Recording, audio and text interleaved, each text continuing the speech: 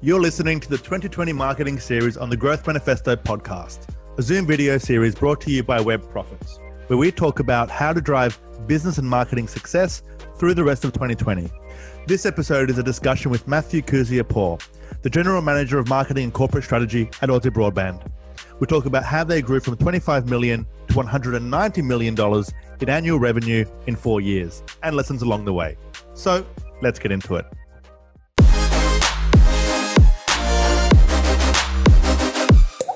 Today we're talking with General Manager of Marketing and Corporate Strategy at Aussie Broadband. His name is Kuzi, which is actually his part of his last name. It's Matthew. Could you help me say it? Yeah, Matthew Kuziapor. Yep. Kuziapor, right? Yeah. And he's led the marketing team at Aussie Broadband for the last 4 years and has taken it from 25 mil to more than $100 million in annual revenue. That was last year. They're now the 5th largest NBN provider in the country. So I'm excited to have him on the podcast. And I thought a good place to start is how you're tracking like this year. Because I know last year you were at about 100 million revenue, which was like, you doubled from 25 to 50 and then from 50 to 100. And that was a stretch goal. And how are you going this year? So for the financial year that we've just wrapped up, we're on track, and obviously the numbers are yet to come in and be finalised. We're on track for in the area of 190 million for the financial year, which will put nearly our third year of doubling the size of the company in revenue terms. So you've doubled 3 years in a row, 4 years in a row. Yeah, 25, 50, 100. 190. Yeah. Sorry, like I just had to count on my fingers. Sorry, that makes me look really, really smart, Mark, right now. But you doubled, 4 years in a row. Yeah. Yeah. So yep, pretty much. What's that like? I mean, talk to me about like the first parts of the growth. So the first years, right? Because we'll come to this last part, but talk to me about the challenge of actually having to double the revenue of a company every year for 4 years. What's that like? So it's been a very interesting journey, and I think that anyone who's operating in a, what I would call a small business, as Aussie was, certainly when I started, we had about 60, 65 staff, so it wasn't a large operation by any means. It was a very, very interesting journey, and one that I look at, and I think a lot of businesses have kind of probably come through. They've all had similar challenges, similar struggles along the way. When we were starting out, we had a really kind of, had a real core group of people who were really invested in, having a great performing network, great customer service. Certainly in those early days, though, the biggest thing was how do we get our marketing out there? You're competing against giants in the industry, and particularly for Aussie Broadband in the telco industry. We're competing against NBN with the NBN product. We're competing with Telstra, with Optus, with TPG, who also have a couple of the other brands like Ironet and things like that. So you're competing against these massive companies. The 4 biggest companies in the industry have over 90% of NBN connections. So as a small regional player that we were at that time, we kind of had a really good product that we thought and great Australian based customer service. But the challenge was just getting our name out there, people who had never heard of us before. And we really started to actually quite critically look at, okay, right, well, what is the right marketing channels that are going to allow us to scale, I suppose. And what we found is that as the NBN started to roll out, people had 18 months to change. And so the NBN first came to an area, and that caused everyone in the area to stop and go, hang on a second, I've got to make a decision. Do I stay with my current provider? Do I move? Do I whatever else like that?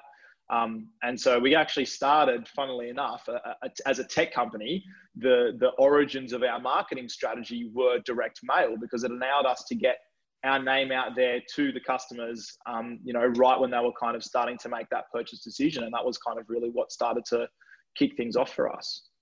So you started off with the direct mail, but then how did you figure out the strategy for direct mail? Because obviously there's so many parts to getting it right. And you obviously Yeah. have gotten it right to be able to get past that like initial first step.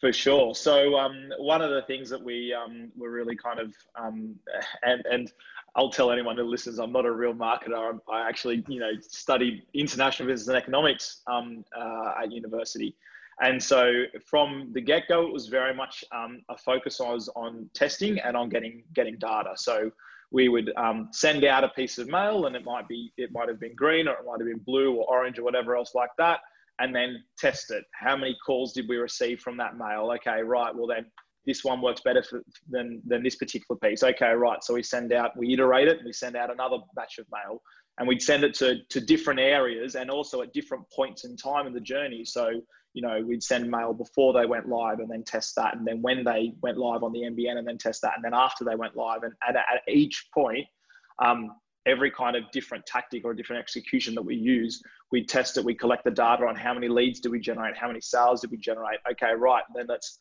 make some improvements or some changes to the copy or the color or the timing or whatever, send it out again. And so it was just an iterative process. And so certainly those early years were it was a kind of really slow start for the marketing strategy. And the first year that I was with the company, we went from, when I started, 20 million.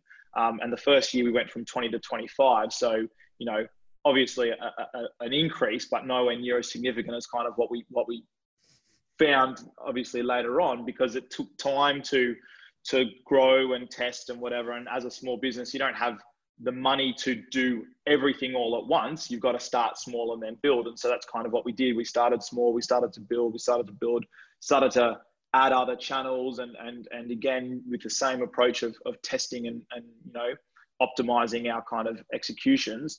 And that ultimately led to, helping us jump from 25 to the 50 and then 50 to the 100. And from there has been that kind of continued focus on testing and optimization. So then in those early days, you tested the mailers. And how did you test them exactly? Like, but was there a phone number that was different, or like what was the difference between the mailers, and how did you test them? It's very much art, not science, I suppose.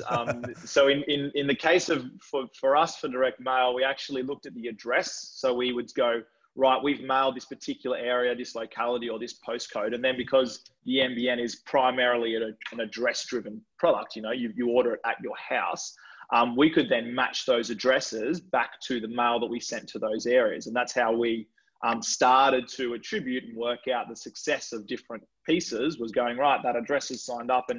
And at the time, we were basically focused on, historically, we'd done regional Victoria, a little bit of regional South Australia. All of a sudden, we were getting calls from Queensland, like Butterham and places like that we, had never marketed to, that, we had no brand presence in.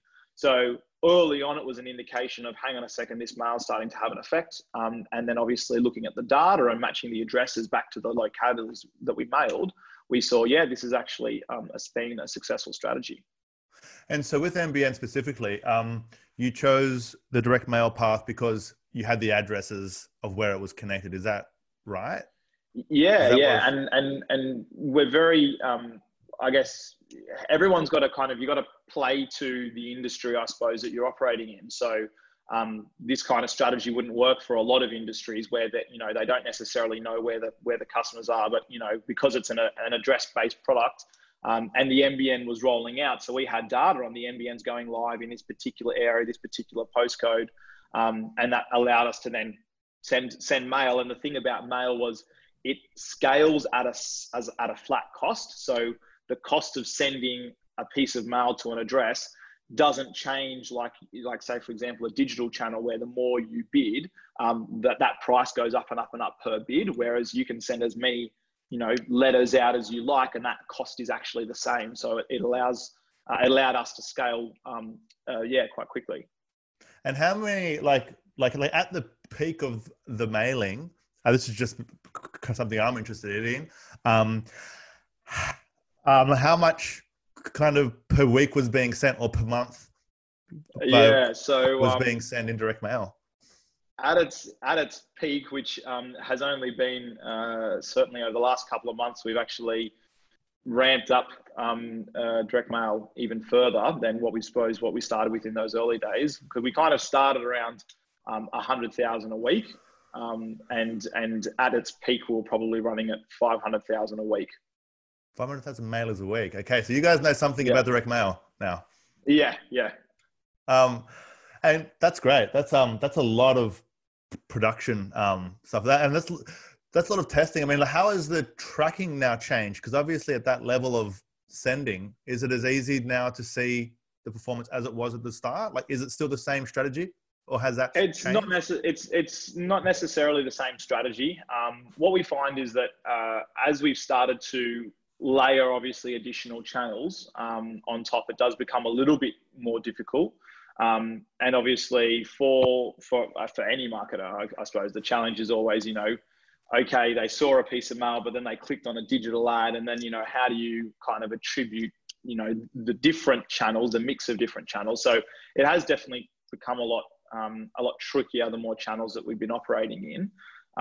But we still try and, as best as we can, go, right, what was the first place that person heard about us? So, if they clicked on an ad, but they received a postcard, or a piece of mail, a couple of days beforehand, we normally actually go back to that piece of mail and weight that more heavily, knowing that it's likely they're more likely to have clicked on the ad or Googled us or whatever else like that after having received, say, for example, the piece of mail in their letterbox. Yeah, got it. So in the beginning, you started off with just direct mail. How has the marketing evolved from $20 million company just doing 100,000 pieces a week, of direct mail, to now $190 million company and the fifth largest NBN provider in the country? Like how has the marketing changed in that time? I think it's probably been a case of we've started to then supplement, I guess, our direct mail strategy, and it was more. We've always had kind of other channels that we probably use in kind of piecemeal, bits and pieces. As we were a small business at the time, we didn't have a national strategy, so the direct mail was the start of that strategy.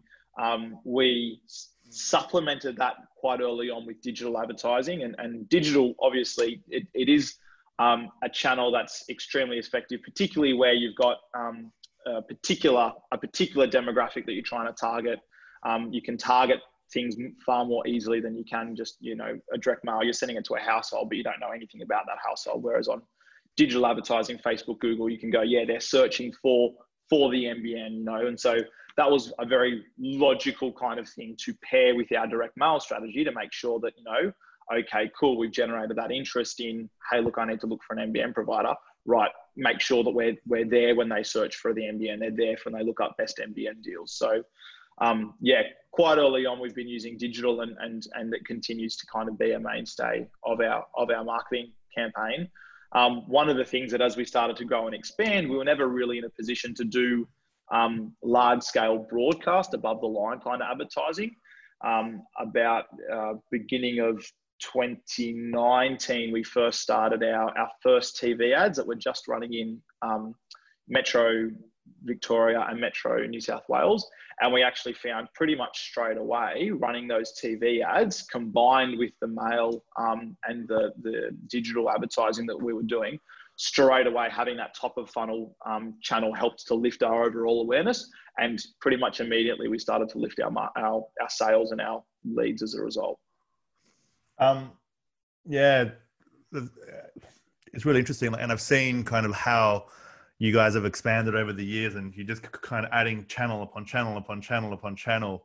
But I also know the attribution side of thing, which is what, like you mentioned just a second ago, is really hard, right? Like how do you attribute? Because you need to do more. You need to get more market share, but you don't want to overspend and you don't want to overcapitalize on acquisition. So how do you approach it? Yeah. So for us, what's been really important is, as I said, that kind of constant process of testing and optimization. We actually use quite heavily what we call the cost per sale. And again, it's more art than science, but as best as we can, we try to work out where did that lead first come from, if we can, and then we go, right, well, this is how much we spent on, you know, any given channel, whether it's mail or whether it's broadcast or whether it's digital. This is how much we spent. This is how many leads that we believe first came from that channel, and then how many sales resulted, you know, from those leads. And that's basically helped kind of allow us, it's not perfect, but it allows us to measure the relative performance of the different channels.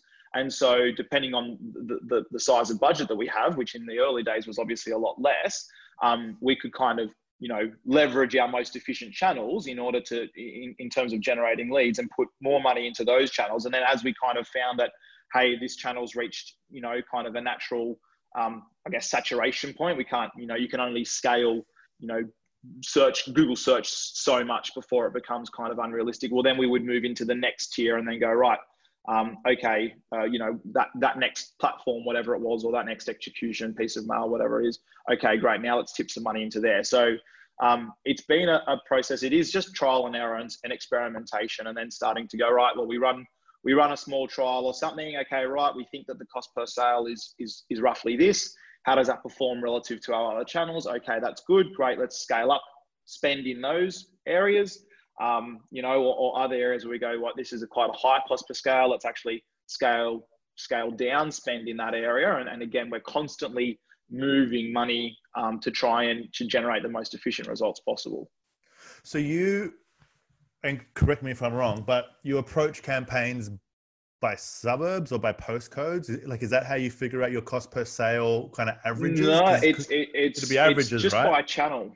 Yeah, By it is. channel. It is average. Yeah, but it's by channel. So we try and look at what can we determine is the most likely place that lead generated. So as an example, you know, like I was saying before, somebody gets a piece of mail, and then a week later they Google us, they click a Google ad, they come to our website. So we would look at that and we go, right, well, we know that we sent them a piece of mail, and then they created then they searched us on Google, created a lead via Google. But we would actually attribute that lead back to that piece of mail. So then we'd go, right, well, how much do we spend on mail, say, for example, in the month of June? Okay, this is how many leads we think we generated, this is how many sales. But if somebody clicked on a Google ad without that piece of mail being there, then we would say, well, you know, obviously in the absence of any other information, we believe that that's actually come from Google. And so that's how we go, okay, right, well, how much should we spend on Google in that month? How many leads do we generate? How many sales? That's the cost per sale for, say, for example, for Google. And do you weigh the contributing channels at all? Or is it just first channel that like you guys look at? We just go first channel. And the reason being, I mean, obviously, this is a very, very broad kind of field, and everyone's kind of got different ways. For us, in our circumstance as a challenger brand, you know, so we were coming from a position where when we started, we were basically unheard of in the market. So for us, our biggest kind of challenge was, how do we actually get our name out there and get ourselves, you know, get our brand out there to people who've never heard about Aussie Broadband before. So once they had heard about us, you know, that was actually less important, the kind of specific sequence. Whereas, you know, if we were Telstra, everybody knows Telstra, and therefore it's really important to them, what was that last thing that generated that action to sign up with Telstra, given that everybody knows about Telstra.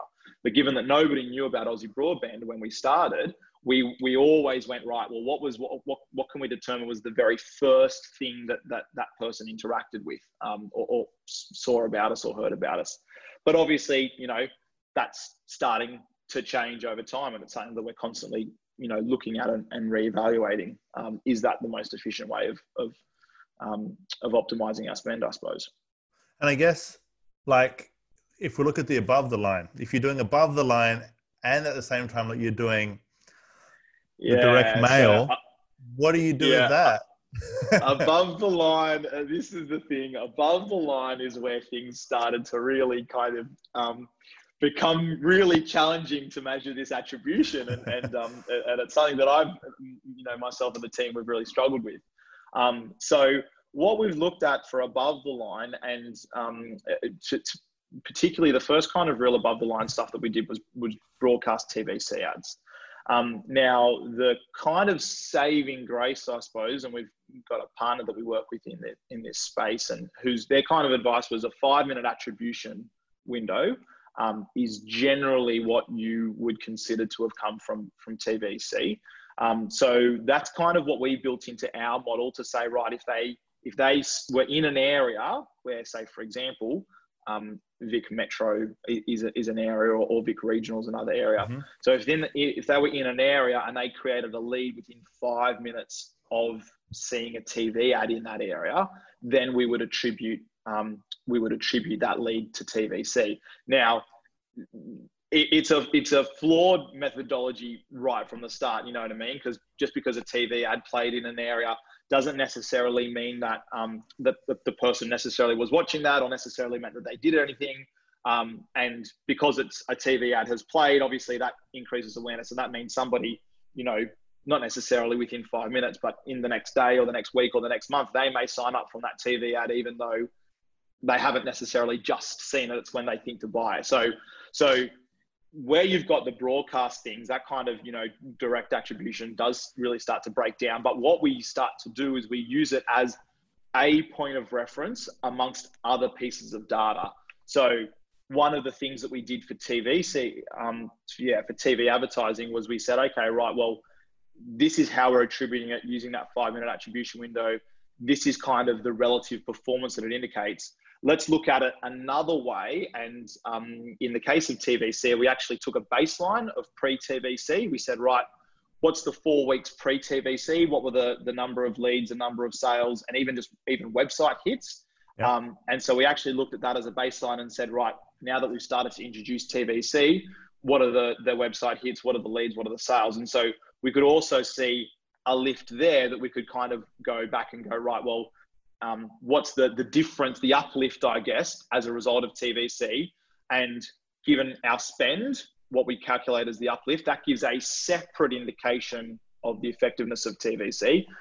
You're not comparing apples and oranges, I suppose, with the direct attribution method versus the uplift kind of method, but they're just multiple data points in the arsenal to say if one's pointing, you know, it's good, and the other one's pointing good, then chances are it's working, continue investing. You know, if one's going one way and the other metric is kind of going the other way, then we've got to go, hold on, stop. We've got to kind of do some more data. And if we've got both metrics are pointing that, hey, look, this isn't performing as well as our other channels, then we know, hey, pull that back. And that's kind of the approach that we've taken with a lot of our broadcast advertising as we've moved into TVC, radio, out of home, those kind of things. We've been using a kind of a combination of an attribution, but also kind of an uplift as best as we can determine, either from you know, market share or from leads or sales above a baseline to determine an uplift. And that's another kind of just metric that we use in conjunction with our other stuff to try and determine successfulness. Yeah, right. And it's an imperfect approach. 100%. Like, I think that, it's it. I think, you know, so many organizations have been trying to figure out this attribution part of the marketing strategy. It's so hard. Exactly. When I first started, I was like, surely somebody has solved this. You know, there's smarter people than me that have been working on this problem for so long. But you know, certainly over the last kind of 4 years, it's very much been this is it's just an imperfect science. And that's, I guess, the key is you've got to do the best that you can. Neither, you know, there's no single methodology which is perfect, but using kind of a combination of them, you can get an indication of what's working and what's not. And I think you've always got to try, because something that is imperfect is still going to be far better than nothing at all. And I guess that's the biggest thing is if you rely on gut feel alone, I guess that's only going to ever take you so far. You've really got to be able to go and pull together some data in order to be able to provide some kind of indication. And if that's not perfect all the time, absolutely, but it helps us give some feedback on the performance of the marketing. Otherwise, we're wandering blind. Yeah, sure. No, it's such a challenge. I think it's going to become an even harder challenge for you now, because as you become that larger and larger company and like that household name, and I'm sure that like that the word of mouth is increasing significantly. The brand's increasing significantly. Like, are you going to go to like that Telstra example of kind of the last click attribution? Like, is that what's going to be next? I mean, like, how are you thinking about what's going to happen next? Because it's not as simple as first click anymore, right? No, absolutely. I think it'll be a long way. You know, Telstra's market shares around the 50% mark, and ours is around 3%. So we've got a long You've got way a bit of growth before we're going to be in that kind of scenario. It is something that we've been looking at, and I guess we've been kind of keeping an eye on our prompted brand awareness, but also our unprompted brand awareness. And that's been a kind of an interesting piece for us to start tracking and going, right, well, our prompted brand awareness has actually grown really significantly, but unprompted is still quite low. So unprompted is still around effectively equivalent to what our market share is, which is, not surprising, obviously, considering how long that Telstra's been in the market. When you're building a brand, you can't, in a lot of cases, build a brand overnight, and there's obviously certain success stories that everyone's aware of, where they just go, no one heard of Uber 5 years ago and now they're huge. But for most people, most marketers, I suppose, out there in the field, if you're not, those celebrities, I guess, of the advertising world, marketing is a long term, and it's a hard process to build a brand and to to kind of really get it in the mind of consumers. And so I view it very much as a long game. I don't think there'll be a point necessarily in the near future anyway that will be well known as a household name kind of thing. Sure. Well, just on that point then, so what are some of the biggest marketing lessons that you've learned along the way? I'm sure there's been plenty. Yes, there has been. It's been very interesting, and I think that part of the lessons that we've had as Aussie Broadband marketing, you can say that like marketing makes or breaks an organization. I don't really believe that that's true. The biggest lesson for me operating in this business has been actually that it's you are made or broken, I suppose, as a business by the quality of your product.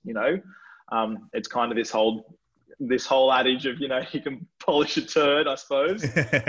But honestly, and that's what it comes back to. And so we've been, I think, far more successful at growing our business compared to, say, for example, some other providers in the telco industry. And it's certainly not because, as much as we'd like to think that we're the best marketers and things like that, but that's absolutely not the case. It's on the strength of our product. We have such a hardworking team of network engineers and technology guys that are focused on the very, very best networking, the best systems to provide, the best NBN experience possible.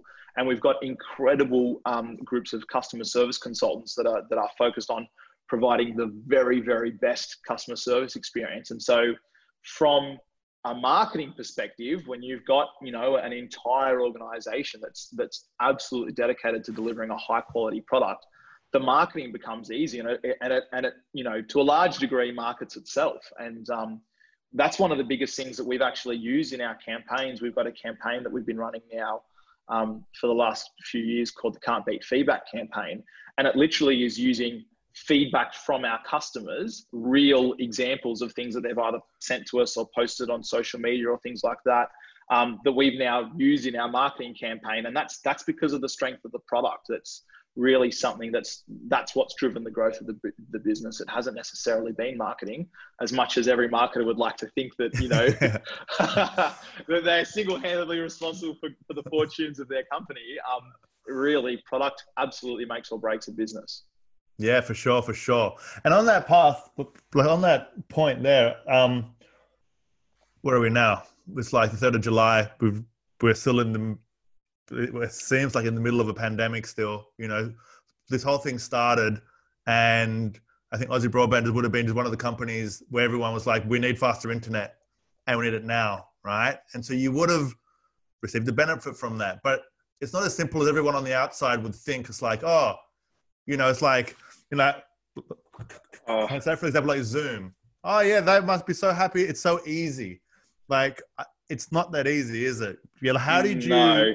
kind of adapt to that increase, like in the demand for people actually just wanting a better internet service? Because I'm sure that would have been a huge challenge.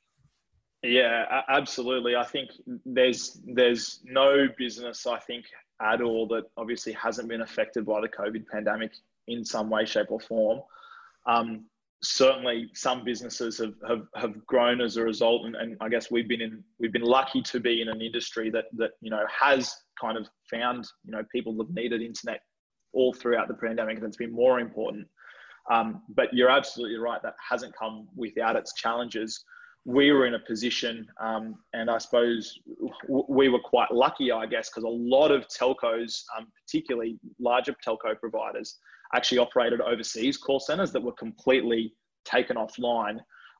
We were very lucky because we run an onshore call center operation that we were able to continue running. Australia wasn't affected nearly as badly as other countries. But what we did find is that you're in a situation where people need their internet more than ever, but we also had to, and they expect their internet to work, and they want to be able to call in and all that kind of stuff. But obviously, first and foremost, we've got to be thinking about this, the well-being, I suppose, and the health and safety of our staff. So we were in the process of shifting our call center, and a call center's not like a standard operation where you've got a bunch of individuals. You go, cool, you guys work from home, that kind of thing. A call center is a very kind of different environment. But we were trying to shift our call center operations to a work from home environment, which was completely new to a lot of our staff that we had in there, and operating in a work from home scenario, but also simultaneously trying to keep our offices open so we could continue to train new staff and bring new staff on board very, very rapidly to meet that influx of demand. And so, yeah, we actually recruited, it would have been over 100 staff in Wow. probably a 6-week period, just to help us to deal with the call volumes and kind of the inundation that came as a result from everybody needing to in a very short period of time have really, really good internet. So was the biggest challenge just being able to handle the phone calls?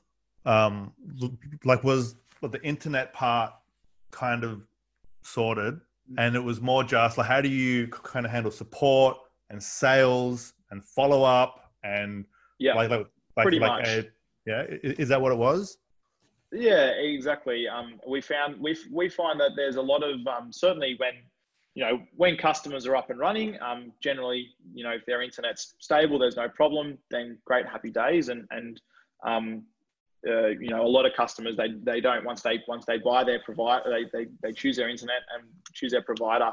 Most of the times it's smooth sailing, but it is, when they need to sign up, I guess, and potentially they need to change providers, and they need new routers and new hardware, and they need to be guided through the process. And so people need that extra support. Internet's not necessarily a simple, just plug it in and away it goes in a lot of cases. And so, yeah, that was where we found that a lot of people, it was the customer service side of things, where people calling, and absolutely, we really pride ourselves on being able to provide that, the best in class kind of customer experience. It was just trying to get enough staff literally on the phones to deal with the influx of the calls that were coming in. And we actually had calls from customers of other providers saying, because they couldn't, other providers, the bigger companies, they completely shut their call centers. So no one could get through to a single person. And so we had other people, customers of other telcos, ringing us to say, hey, can you help me with my order? Can you help me with my internet? You know what I mean? I'm with another larger company, but I can't get through their support at theirs. And we were like, look, sorry, we'd love to help you. We really can't. So it was a really difficult time, I think, obviously for everybody, but just for us to be able to get enough, trying to transition our staff to work from home thing, but keep our offices open, keep on bringing on new staff to deal with that call volume.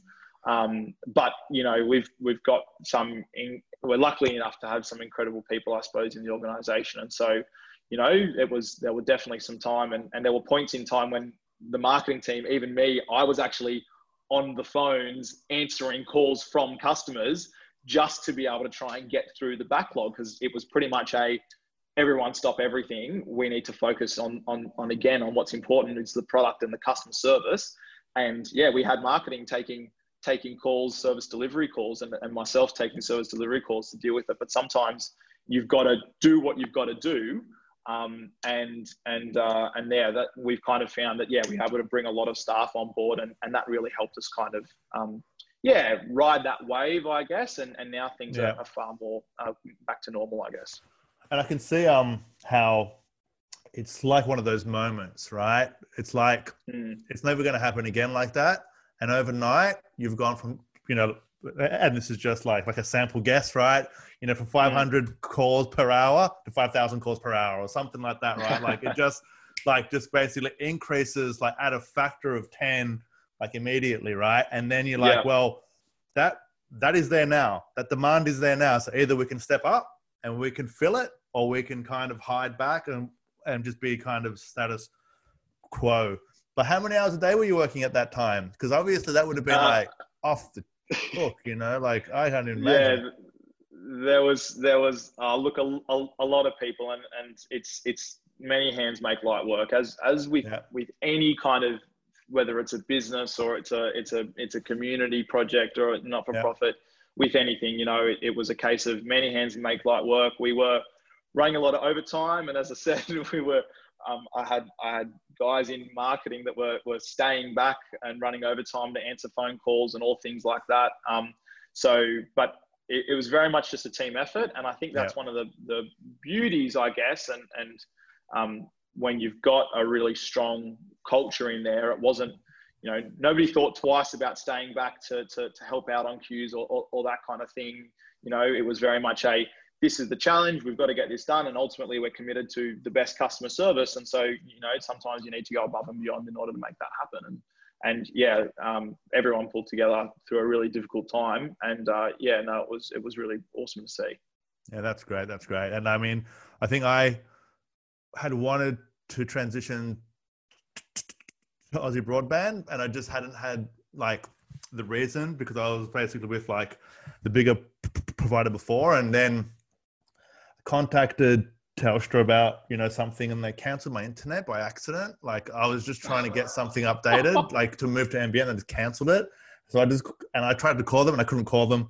So then I basically, I called Aussie Broadband. I was up and running in like 6 hours, because it was the same modem. It was the same thing. They just connected it, Mm-hmm. And so that would have, like, that process seemed so easy for me, but I'm sure that would have been pretty challenging at that end, between the tech and the support and the follow-up. I think that they followed me up like 3 times or something, just for support.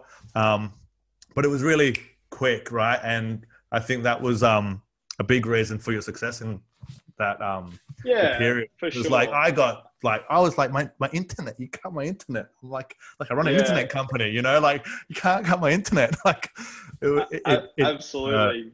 It hurt. And I'm pretty technical, and I couldn't sort it out either, And that's the reality is people will probably, they'd rather go without a good deal of other things than go without internet. And that's kind of, as it shows, it's so important in keeping us connected, keeping us together. People are working from home, they're studying from home, kids learning from home. So, internet is critical, and when you need it to work, and as you said, there's nothing more frustrating than not being able to get through when you've got some kind of problem. And so that is one of the things that we've found, and we get quite a lot of feedback on the difference between other competitors and us is again, it just comes down to that product. And if you've got that product, the marketing becomes very easy. Makes it way easier. Let's talk quickly about the team, because I just heard you mention that just a second ago, right? 4 or 5 years ago, it was a smaller kind of in-house team. Team of one. Yep. It was team of one. Oh, so there was just you, was it? With 100,000 or whatever, and some of the founders or whatever, right? The founder or whatever. Yeah, when I started, I suppose, the company started We've been going for probably 20 years ago, and it literally started in the lounge room with Phil Britt, our managing director, and John Reisinger, our CTO. And so we've grown from there. But yeah, certainly when I started in terms of marketing, and that was kind of nearly 4 years ago now, there was probably 65 people in the company in total, and the marketing team was just one, which was just me.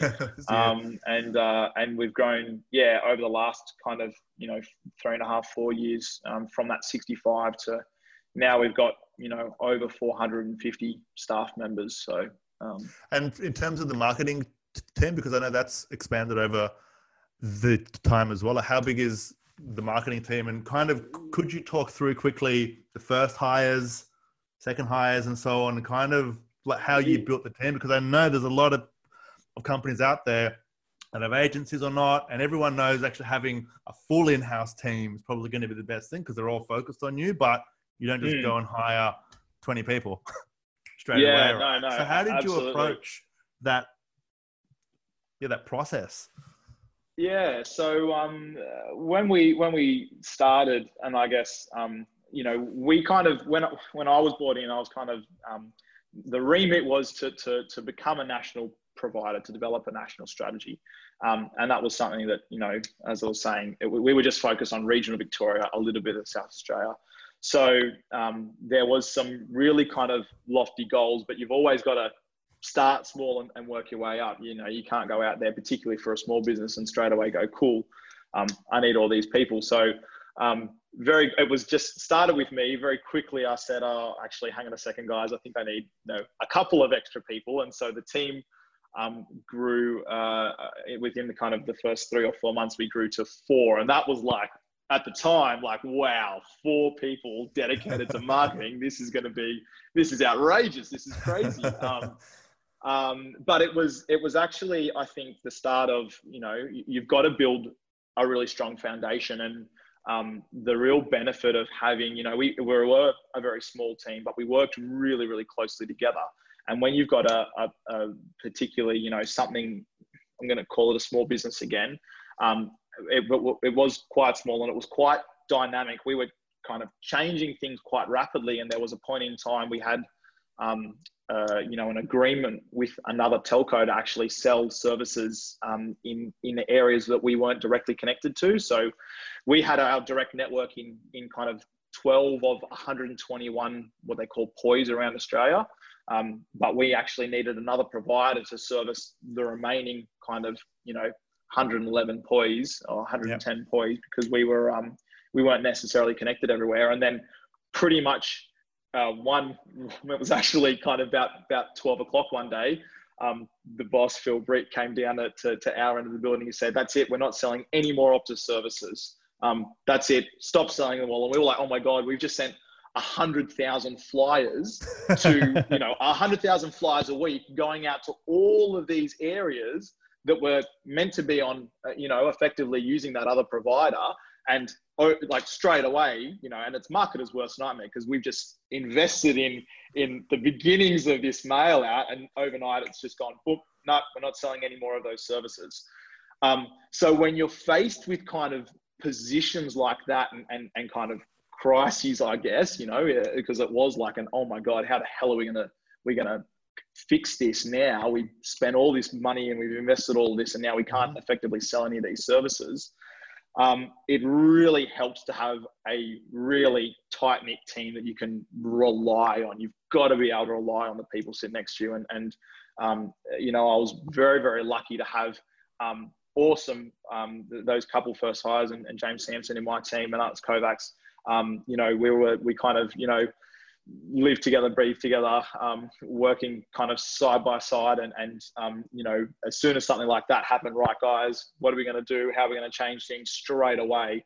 And just, having the right people around you is just so critical. And I was super lucky in those early days. And they weren't, I guess some people are like, oh, you've got to kind of, you've got to look for people for experience. You've got to get people in there that know what they're doing, so straight away they can get off the ground and running. Our experience hasn't really been like that. Our whole philosophy at Aussie Broadband has been hire for attitude, hire for, intelligence and skill, we can teach the experience, the things you need to know. And that was kind of the thing, no one really came into the team having been a telco marketer, having, had all this experience, blah, blah, blah. And I think that's one of the things that really kind of actually helped us, because although it was a lot harder for us, we didn't have any preconceived ideas around what worked, what didn't work, and so that meant that we had to test everything. We had no other option. So everything had to get tested, everything had to get optimized. And that kind of whole process grew from having a team that, they had the kind of the passion and the skill set, but not necessarily the experience. And sometimes that actually, in our case, actually really helped us in those early days. And so you hired for the more, I guess, like general role, is that right? Like it was more, pretty much like marketing specialist. Like it didn't say what kind of marketing is going to do. That's like marketing is your specialty. Done. And that's right. And in those early days, because you're running a small team, everyone's doing everything, and there were, we'd go, right, okay, you're going to do this, you're going to do this. We were all really close together, and so communication wasn't a problem. Certainly, as we started to grow and expand, people started to develop into more kind of specialists, residential, and focusing on residential customers and business customers and those kind of things. So that kind of came over time. And certainly now we've got a team of, I think, in total, the marketing team, I think, is about 16 people or so. And so now we've kind of got more specialist roles, but certainly in those early days, everyone did everything. And still, it's not, it's not unknown for us to kind of go, okay, hey, look, this isn't working, so let's actually change this. You used to be doing this, well, now let's do this, and let's treat this way. And being flexible and to continually adapt and change as the circumstances require. And in 12 months time, we might have a different team structure again. Who knows? And have you got like 10 more minutes? Because I got a couple more questions. Or like, is it a hard stop at 11? Is it a hard stop? I got a hard stop at 11, so you'll have to. Oh, go! Wow! When do you choose to hire somebody else, for the in-house team? Like at what point, like does it go from 16 to 17 or from 12 to 13? That's a really tough question. It's not, for us, it's very much around the targets and where we need to be. So I guess probably a more typical approach is, you wait till the workload and whatever else like that, and then you go, right, we've got to add someone. If you do that though, I tend to find that you probably will miss opportunities that otherwise you would have been able to take an advantage of if you have capacity. Now, you obviously don't want to have people that are sitting there doing nothing. You know what I mean? There's got to be, at the end of the day, I've got a budget I've still got to work towards as does everyone who's hiring staff. But certainly, when I kind of initially, started and did that first hire, I kind of wanted to hire one, and then I ended up with three. I went, right, well, I need one right now, but where the business is going and our kind of goals, what we need to get to, one is going to be enough for the growth that we have now, but it's not going to achieve that kind of step change in the marketing that we needed to achieve at the time in order to hit the goals of the organization. And so that's actually when we went, well, I hired two and kind of reappropriated one from another area that kind of made the three up, I guess. And that was kind of the thing. And so as we've kind of grown, it's been, well, we need somebody to possibly do this. And it would be good to have it in-house, but it's more with an eye on the future and, hey, look, in order to get to that breakthrough goal, what are the things that we need to start doing now? Because if you wait till that point that justifies having a full-time person, say, for example, take a role like the website, right? And in our case, our website is the overwhelming majority of our lead generation. And probably, well, about 50% of our sales run through online. And when you're smaller, it's kind of like, oh, we can't have somebody that's dedicated full-time to the website. But when you look at actually how important is the website to our overall operations and how important is it going to be, because if people can sign up online, it's a real easy experience. Good for the customer, obviously, they can connect really easily, but also good for the business. And so you go, right, well, if in 6 months' time we need, a full-powered website, and that website's going to be, pushing through 5,000 sales on its own and responsible for probably the generation of 20,000 leads. Well, invest in a website person now, because that's what's going to allow that growth to occur for that point that you need to be in 6 months or 12 months' time, or whatever that is. Got it. One final question. What's next for Aussie Broadband? What's next? Like, you've come so far. Next? You've gone from 25 to 50 to 100 to 190 million. What's next? So we're looking to continue our growth, I suppose. One of the things is that, we're out to change the game, I guess. And what we've seen so far in telco is people are so used to probably, they're used to waiting on hold. They're used to a shitty experience. Everyone hates having to call their telco and that kind of thing. And where we're at, and we go, the industry shouldn't be like that. People shouldn't have to put up with that kind of experience. And so we're really out there to change the game. We think that, there's a real market for what we kind of offer. And we're looking to continue growing, and hopefully having a lot more customers that are happy with their NBN experience and happy with their telco. And we're looking at basically listing later on in the year, listing on the stock exchange. That'll help us to continue to grow, invest in our people, invest in our systems and our product and things like that. And, hopefully, we will be a much bigger company in the next couple of years.